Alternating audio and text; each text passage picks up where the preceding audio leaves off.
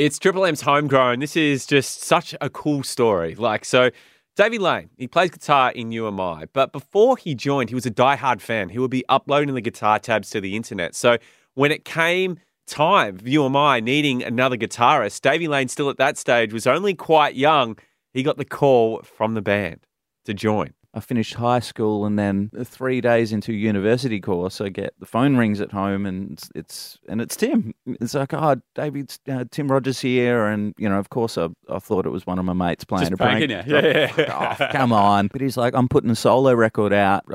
If you're up for it, do you want to come play some guitar on that tour? And I was like, Oh my oh God. that sounds pretty good. So I ended up doing 3 days of that uni course, and that was it. I had always intended to go back at some point, but 23 years later, here we are. And then what was the process to joining the band? It was a really unspoken thing. It wasn't like they were, I don't think from, what me talking to Tim and Rusty and Andy about it, I don't think they were planning to get an extra guy in. They were just, I ended up doing that too with Tim and hung out with Rusty a little bit. And they said, oh, well, we're doing a show in Auckland. Come and play with the band. And Oh my God. It's almost famous kind of stuff, dude. like, Seriously. As fans, Tim and I are both big fans of Almost Famous. Yeah, I do see the parallels. You kind of But- would have looked like a bit like him too. Well, my name's William Miller, and I write for the Rolling Stone.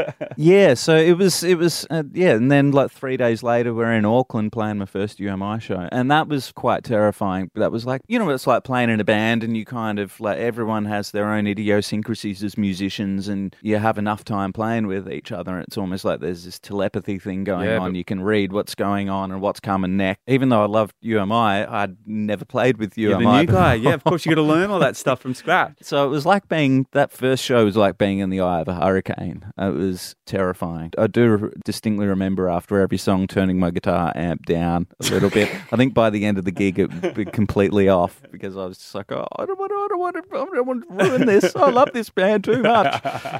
So you start touring with them, and then it's just like you start writing and recording with them? Yeah, well, Tim's writes all of the songs basically, but we did a bunch of shows, and then it was like, oh, we're going to work on a new record now, and it was just like, oh, is this the point where I get my coat? And I was like, no, you come along and do it. And so Oh my God. it was surreal. You joined your favourite band. Yeah, It's one of my crazy. favorite bands. Yeah. It was something else.